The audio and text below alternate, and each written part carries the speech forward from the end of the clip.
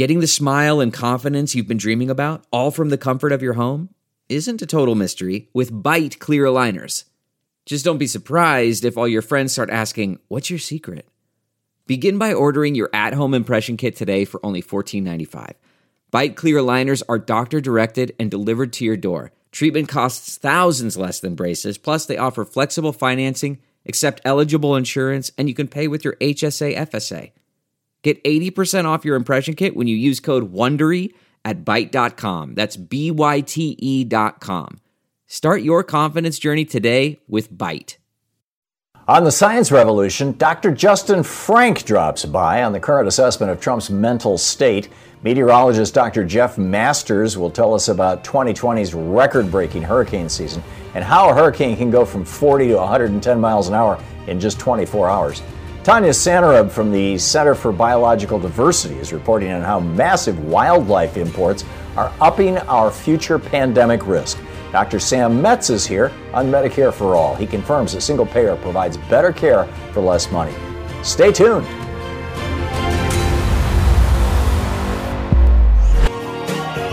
On the line with us is the co-founder of the Weather Underground, worked with the NOAA Hurricane Hunters, regular contributor to YaleClimateConnections.org, meteorologist Dr. Jeff Masters. Twitter handle, by the way, is Dr. Jeff Masters, Dr. Jeff Masters, spelled just like it sounds.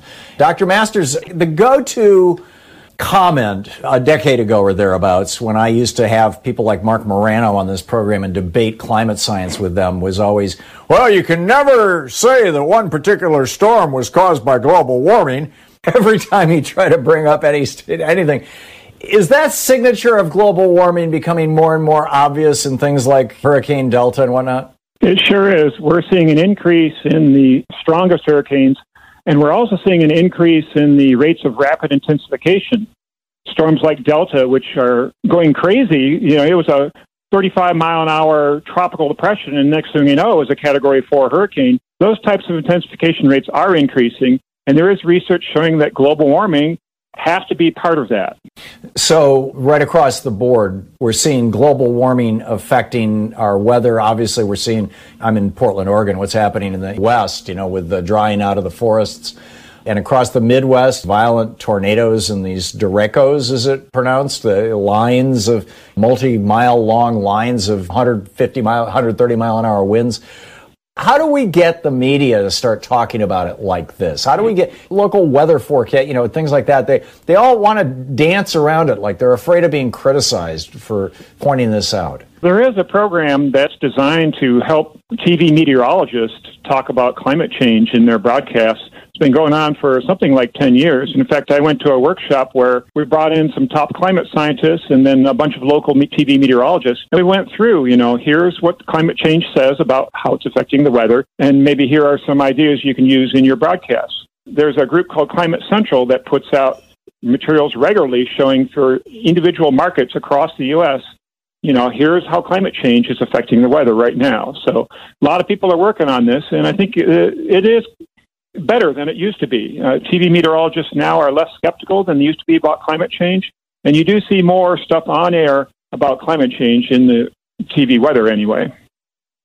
Yeah, it's a good step. I mean, we still have these fossil fuel billionaires funding, these climate denier groups. It's just absolutely breathtaking that is going on.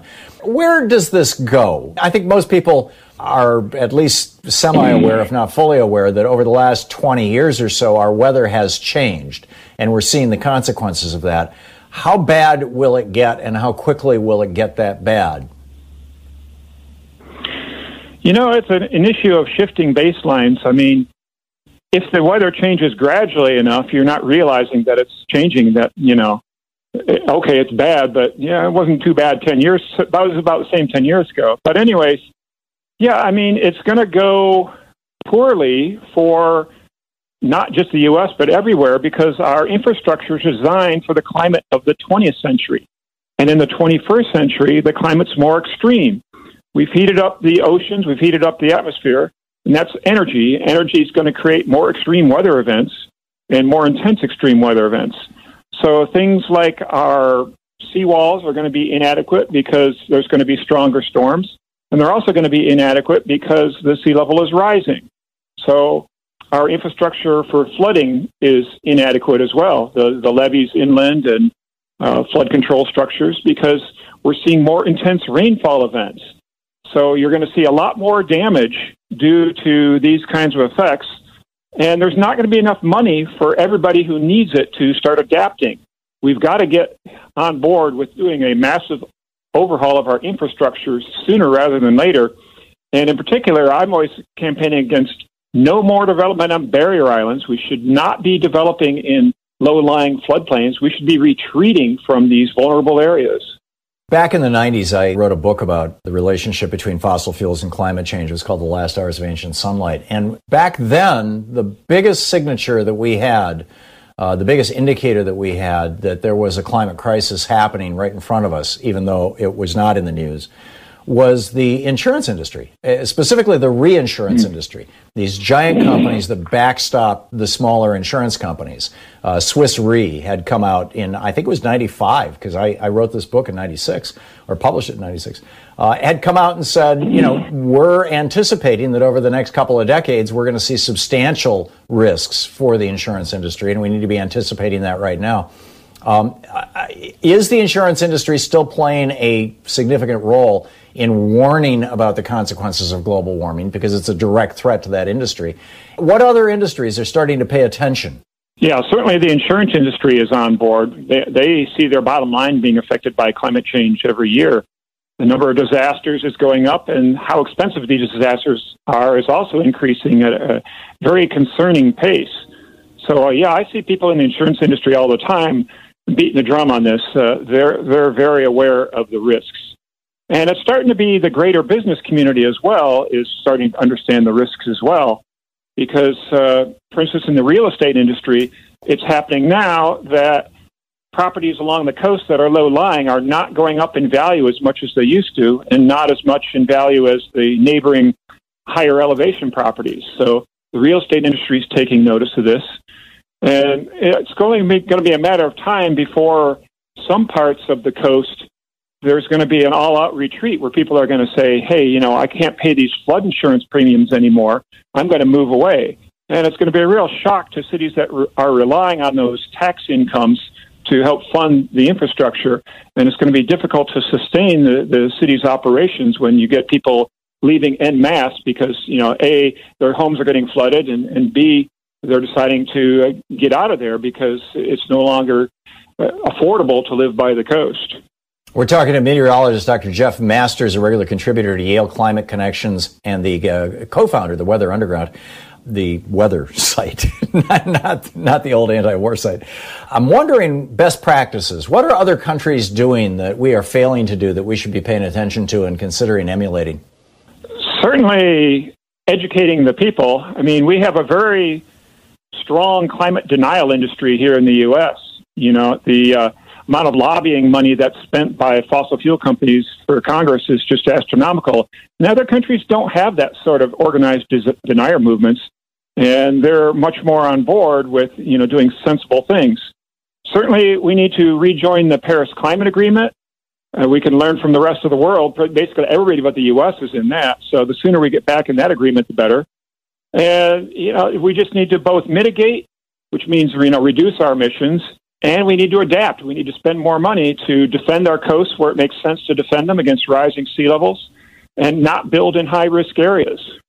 I saw where Venice, Italy, movable seawalls to stop the flooding. Do you see that coming to American cities? Oh, absolutely. In America, we react reactively rather than proactively. We're going to have to defend Houston, Tampa Bay, New York City. All those places are going to need something like Venice has. Amazing. Dr. Jeff Masters, regular contributor to YaleClimateConnections.org. His Twitter handle, Dr. Jeff Masters. Dr. Masters, thanks for dropping by. Great talking with you.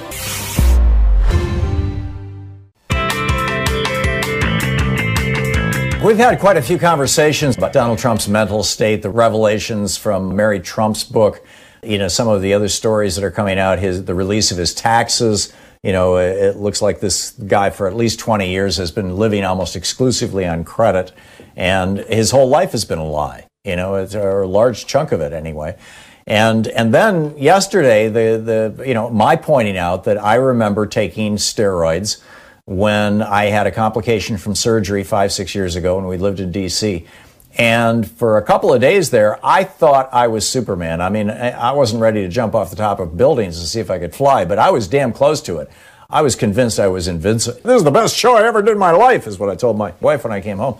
And I'm just wondering, let's ask a real professional, somebody who actually understands this stuff, not just the pharmacology and the psychopharmacology, but the psycho behind on who that pharmacology is being applied. Dr. Justin Frank, MD, psychoanalyst and clinical professor at the Department of Psychiatry and Behavioral Science at George Washington University, the author of Trump on the Couch, among other on-the-couch books, is with us. Justin Frank, MD, is his Twitter handle. Dr. Frank, welcome back. I'm curious your thoughts on, that kind of the list that I just tossed out. Okay, first of all, the Walter Reed doctors made a terrible mistake, because you don't discharge a person in the middle of steroid treatment without a mood stabilizer. When you took steroids, they didn't think you needed a mood stabilizer because you didn't have a history of being as crazy as Trump is. And you didn't have a history of being so grandiose and have a God complex, and all the things I wrote about in my book and all the things that Mary Trump validated in that. The thing is that with steroids, when you are already a person who has impulse disorders, who has a God complex, who already doesn't sleep a lot, who may in fact even be addicted to Adderall for all we know, you don't let them out of the hospital without a mood stabilizer. That could be some form of a tranquilizer, which I wouldn't use, but there are certain things that we use as mood stabilizers for people who have bipolar disorder, but they can work for people who are about to have a steroid-induced psychosis. This excess steroids, what they do to a person like Trump in particular is they make a short-tempered person more short-tempered. They make a person with a God complex much more grandiose. So he says in his interview last night, or his video thing, where I'm immune. I could be immune to this disease. Right. Don't worry about it. It's okay. You Americans shouldn't have to worry. Don't let the COVID fears dominate your life. This is psychotic. This is grandiose. But this is also augmented and increased by the steroid use that has made him more crazy than he would otherwise be. So what can we expect when the steroids wear off? Well, we hopefully they should intervene now to make his mood more stable. The problem is when the steroids wear off, the best thing would be if he fell asleep for a couple of weeks. But I don't think that's going to happen. I mean, the big thing that would happen when the steroids wear off is that he'll be stuck with what he's done. I don't think he's going to change because of his psychology. He can't ever admit that he made a mistake or said that he spoke too much or he was too grandiose. I mean, one of the chapter that I keep coming back to in Trump on the Couch is about his destructiveness. It's compulsive. It's deep. And he has a destructive part of his personality that was always battling with the building part of his personality as a builder, but he's much more of a destroyer. And one of the things that destructiveness does is it drives his need for revenge. So when he wrote, he's biblical. Listen to this is what he said in The Art of the Comeback. I believe in an eye for an eye, like the Old Testament says. Some of the people who forget to lift a finger when I needed them, when I was down, they need my help now. And I am screwing them against the wall. I'm doing a number, and I'm having so much fun. People say it's not nice, but I really believe in getting even. That's I'm reading for that. That's what Trump wrote. This is a man who, on steroids, is dangerous. He's dangerous. This is written without steroids. Right. What are you going to do when he's the president? I've been laying out a theory here. We've got about 2 minutes to the end of this segment. I've been laying out a theory here that Trump's response to coronavirus and the Republican parties is really no different than their response to Social Security or Medicare or unemployment insurance or seatbelts, for God's sake. You know, back when Ralph Nader was saying we could save thousands of lives if we had seatbelts, and the Republicans are like, yeah, it's too much trouble, it's too much expense, that's not the proper role of government, let private industry do it. What do you think of that? I agree with you. I actually agree with you 100%. The psychology of rugged individualism is one of the things that this country was founded on. Don't Fence Me In is a very important song of the Westerners. This is part of America. This is Reagan. Government is the problem. The problem with that problem is that the people who say rugged individualism forget that many things were built on the back of slaves. So this is rugged individualism. I guess when you enslave a bunch of people, you can think of yourself as a rugged individualist, which is what Republicans do. And Elizabeth Warren really talked about that the clearest a few years ago. She says, who built the highways that the rich people could get to their office on? I mean, all these things are done. And I think that you're right. That's how the Republicans approach things. If we just deregulate everything, all will be fine. That is crazy. Right, and government doesn't have a responsibility to protect the people except from foreign invasion, and therefore it's not our job to keep you safe from COVID-19. That's correct. That's correct. In fact, we have to protect ourselves from the government because, as Trump has been saying to people in Virginia, that governor's going to take away your Second Amendment rights. There you go. Dr. Justin Frank, professor, his book is brilliant, Trump on the Couch, clinical professor at the Department of Psychiatry and Behavioral Science at George Washington University. Dr. Frank, thanks so much. It's always great talking with you. Thank you, Tom. Tanya Sanerib is on the line with us. She is International Legal Director and Senior Attorney with the Center for Biological Diversity. And the biologicaldiversity.org is the website, and Center for BioDIV is the Twitter handle. And the lead author on a new report, America's Massive Wildlife Imports Fuel Global Pandemic Risks. Tanya, welcome to the program. Tell us about this. Thank you so much for having me. Well, the main point here, Tom, is guess what? The U.S. is a big part of the problem when we look at pandemic risk worldwide. We take up 20% of the global wildlife trade. And I don't think most people realize that. 20% of the global wildlife? I don't think the average person has any idea about this. This isn't big game hunter. I mean, what is this? How do we end up with that? Right. So our report looked specifically at three kinds of animals. We looked at bats, rodents, and primates. Why did we look at those guys? Well, they are the animals that right now, of all the zoonotic viruses that we know about, and these are just the known ones, these species harbor 75% of those viruses. So when we're thinking about future disease risk, these types of animals, they're a big player. And it turns out the U.S. over a recent 5-year period imported over 20 million parts, products, bodies, skins, jewelry, blood samples, you name it, from bats, primates, and rodents. Wow. And bats brought us SARS and COVID, and rodents brought us the bubonic plague, via their fleas. And I'm assuming other diseases, there's a virus down in the Southwest that rodents spread through their urine. And then primates, of course, brought us HIV, AIDS. I'm sure there's other diseases. Absolutely, absolutely. But one of the really interesting things that we found in this report and doing this analysis is the majority of those imports into the U.S., there are dead animals. We do some amount of live trade in bats and rodents and primates, absolutely, but the vast majority of our imports are dead.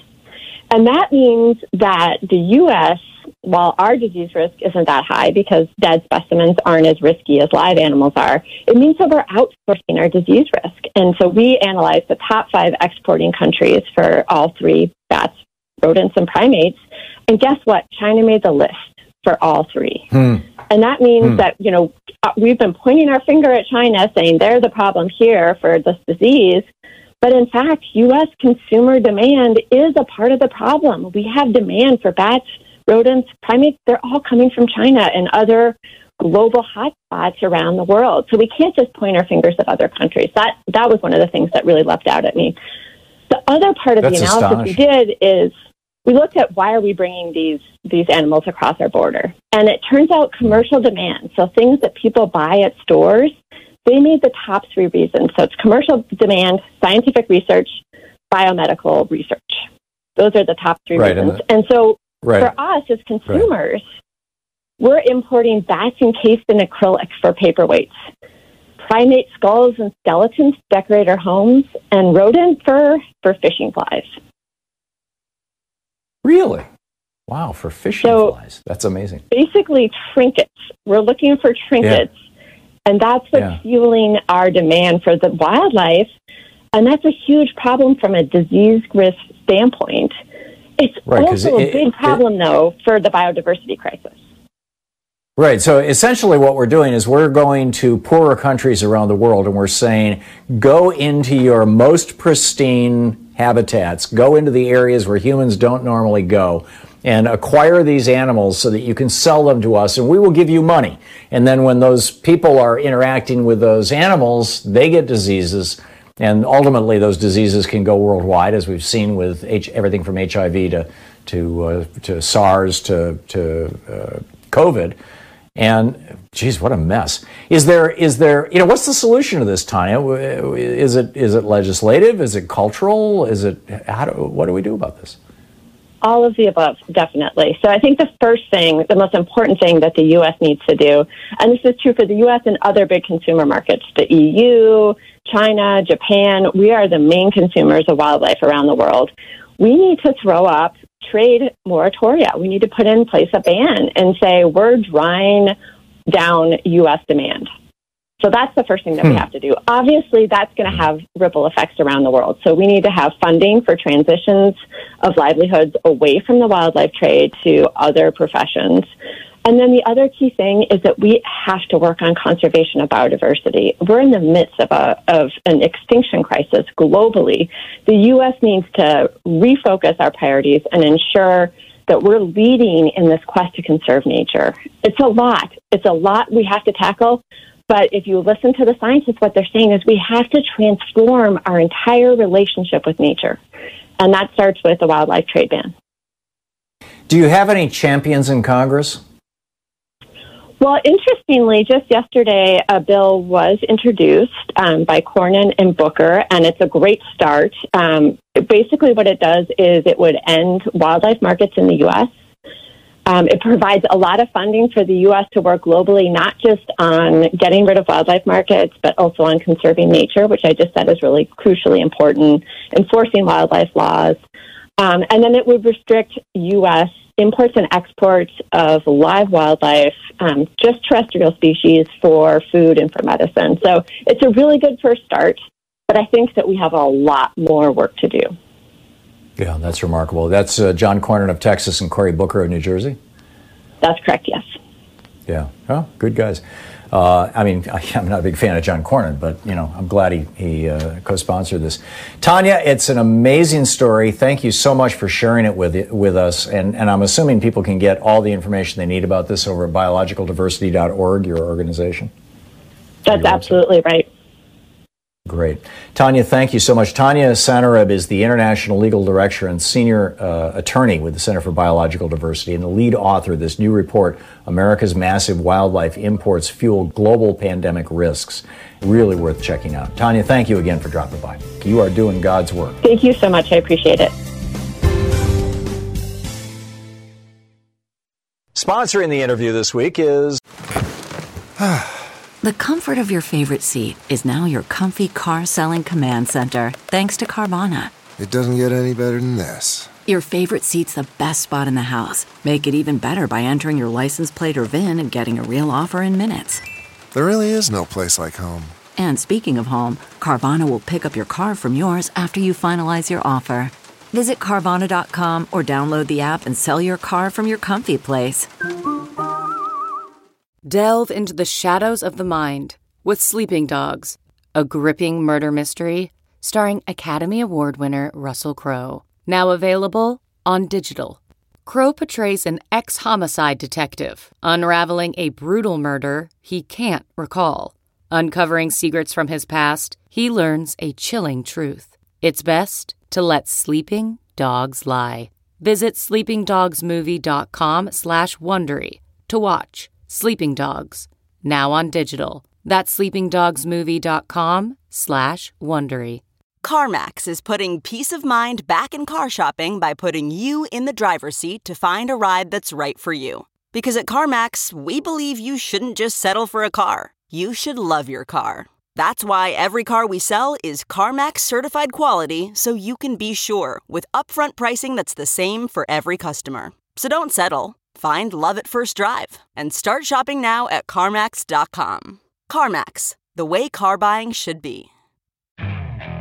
Okay, picture this. It's Friday afternoon when a thought hits you. I can spend another weekend doing the same old whatever, or I can hop into my all-new Hyundai Santa Fe and hit the road. With available H-Track all-wheel drive and 3-row seating, my whole family can head deep into the wild. Conquer the weekend in the all-new Hyundai Santa Fe. Visit HyundaiUSA.com or call 562-314-4603 for more details. Hyundai, there's joy in every journey.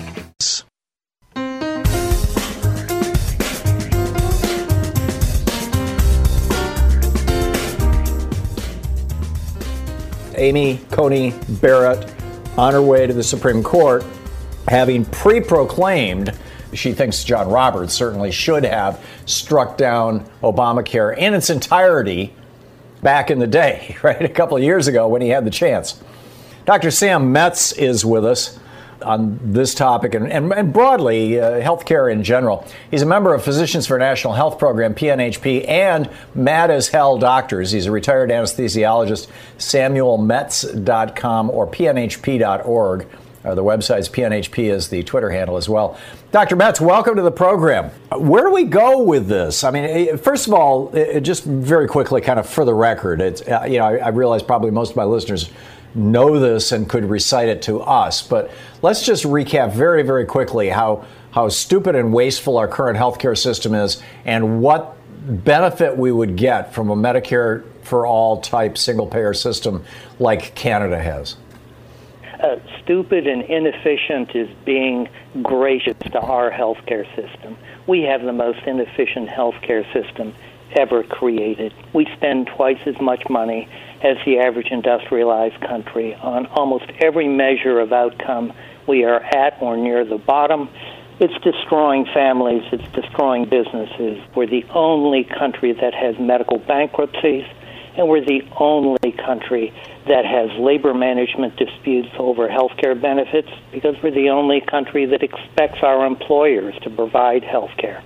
Any country provides better care to more people for less money than we do. Not just Canada, France, Germany, Japan, Australia, Malta, Spain, Andorra, they all do better than we do. We need a big change, and we need to emulate them. Yeah, let's learn from what works. So, Dr. Metz, if Barrett is on the court and the court hears the Obamacare case and strikes down Obamacare, it occurs to me that that may actually be a good thing because, Obamacare is this kludge that was put together by the Heritage Foundation and put into place in Massachusetts by Republican Governor Mitt Romney, back in the day. And it really just, yes, it extended service to, in healthcare to 20 million people. And had it not been gutted by John Roberts in the Supreme Court, it would have expanded Medicaid, which would have been a good thing. But still, it's a partial remedy that is still shoveling literally an unnecessary $1 trillion a year into that industry. So are you guys preparing for what might happen if Obamacare gets struck down? It's like, hey, this is the opportunity to promote Medicare for All. And also, are you preparing a constitutional argument against, Amy Barrett's argument that, the Constitution doesn't say anything about health care. You didn't have health care during the founding generation. And so if we're going to be originalists and we have to run America according to the standards of 1787, I mean, she's already said she's okay with separate but equal, which is not quite as bad as 1787. But, what do we do? She could set the country back 200 years to the good old days before electricity and antibiotics. For health care, the Affordable Care Act gave millions of Americans more access to health care by expanding Medicaid. But if you have got private insurance, you're worse off than you were before the Affordable Care Act. It makes America far more dependent on private health insurance than it ever was before. If the Affordable Care Act is struck down, it means millions of Americans will lose their Medicaid.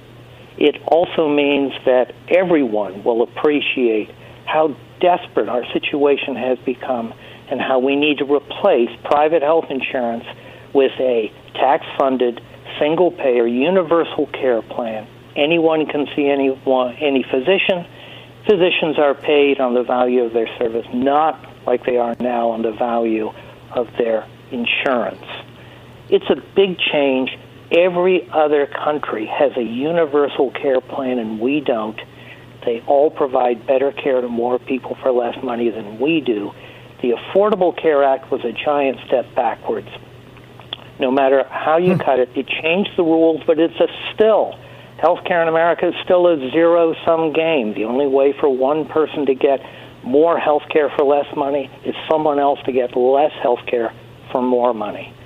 You use the key word efficiency. The United States spends more money on just administration than any other country, 3 times the normal. If we could cut our administrative costs as a single-payer system, we could pay for the unmet health care needs of the United States with less money than we're paying now. We may have to relabel it, but if I'm the head of a family, I want my cost to go down, my access to go up, and I want better care. You can label it as premiums, out-of-pocket payments, taxes. It's all my money, and that has to go down. Quality has to go up. Access has to go up. Every other country has done it. We need to follow. What's your sense, as a member of PNHP, and PNHP is, very active in this field, what is your sense of how or where this is at with regard to Congress? What, your polling of the Democratic caucus in particular in the House and Senate. I mean, this is where, like Joe Lieberman famously, because he was in the insurance companies had given him more than $1.2 million. He said, okay, no public option. What's your sense of where people are at right now? We've got about a minute and a half here until we hit a hard break. Americans are desperate for a big change. Doing more of the same is just not going to cut it anymore. It's uncertain if Congress has the fortitude to turn their back on the American healthcare industry and create something better. The American healthcare industry is the largest industry in the United States, the largest industry in the world. We spend 3 times on healthcare what the Saudi Arabians get in gross revenue. It takes a lot of determination to move away from that. It's possible that Congress may pass a states' rights healthcare super waiver that would allow individual states to try their own universal care plans and move state by state, much like Canada did. We have many models, and maybe the states should lead if the U.S. Congress won't. Now, Vermont elected a governor. I mean, Peter Welch, as I recall, got elected governor based on this platform. The Vermont legislature pushed it through, but he was unable to implement it because there were only 600,000 people in the state. It's just too small, but California could. Did they need a waiver? First, Vermont never implemented its plans because it never created the tax plan to replace what people paid in premiums. Right. We can do just fine with 600,000 people. And yes, federal law now makes it impossible for a universal care plan for a state, but maybe they can change that. Okay, great. It frustrates me when I hit a break, too. I'd like to dig into what exactly stops that, but we can do that offline. Dr. Sam Metz with PNHP.org. Thank you, Sam.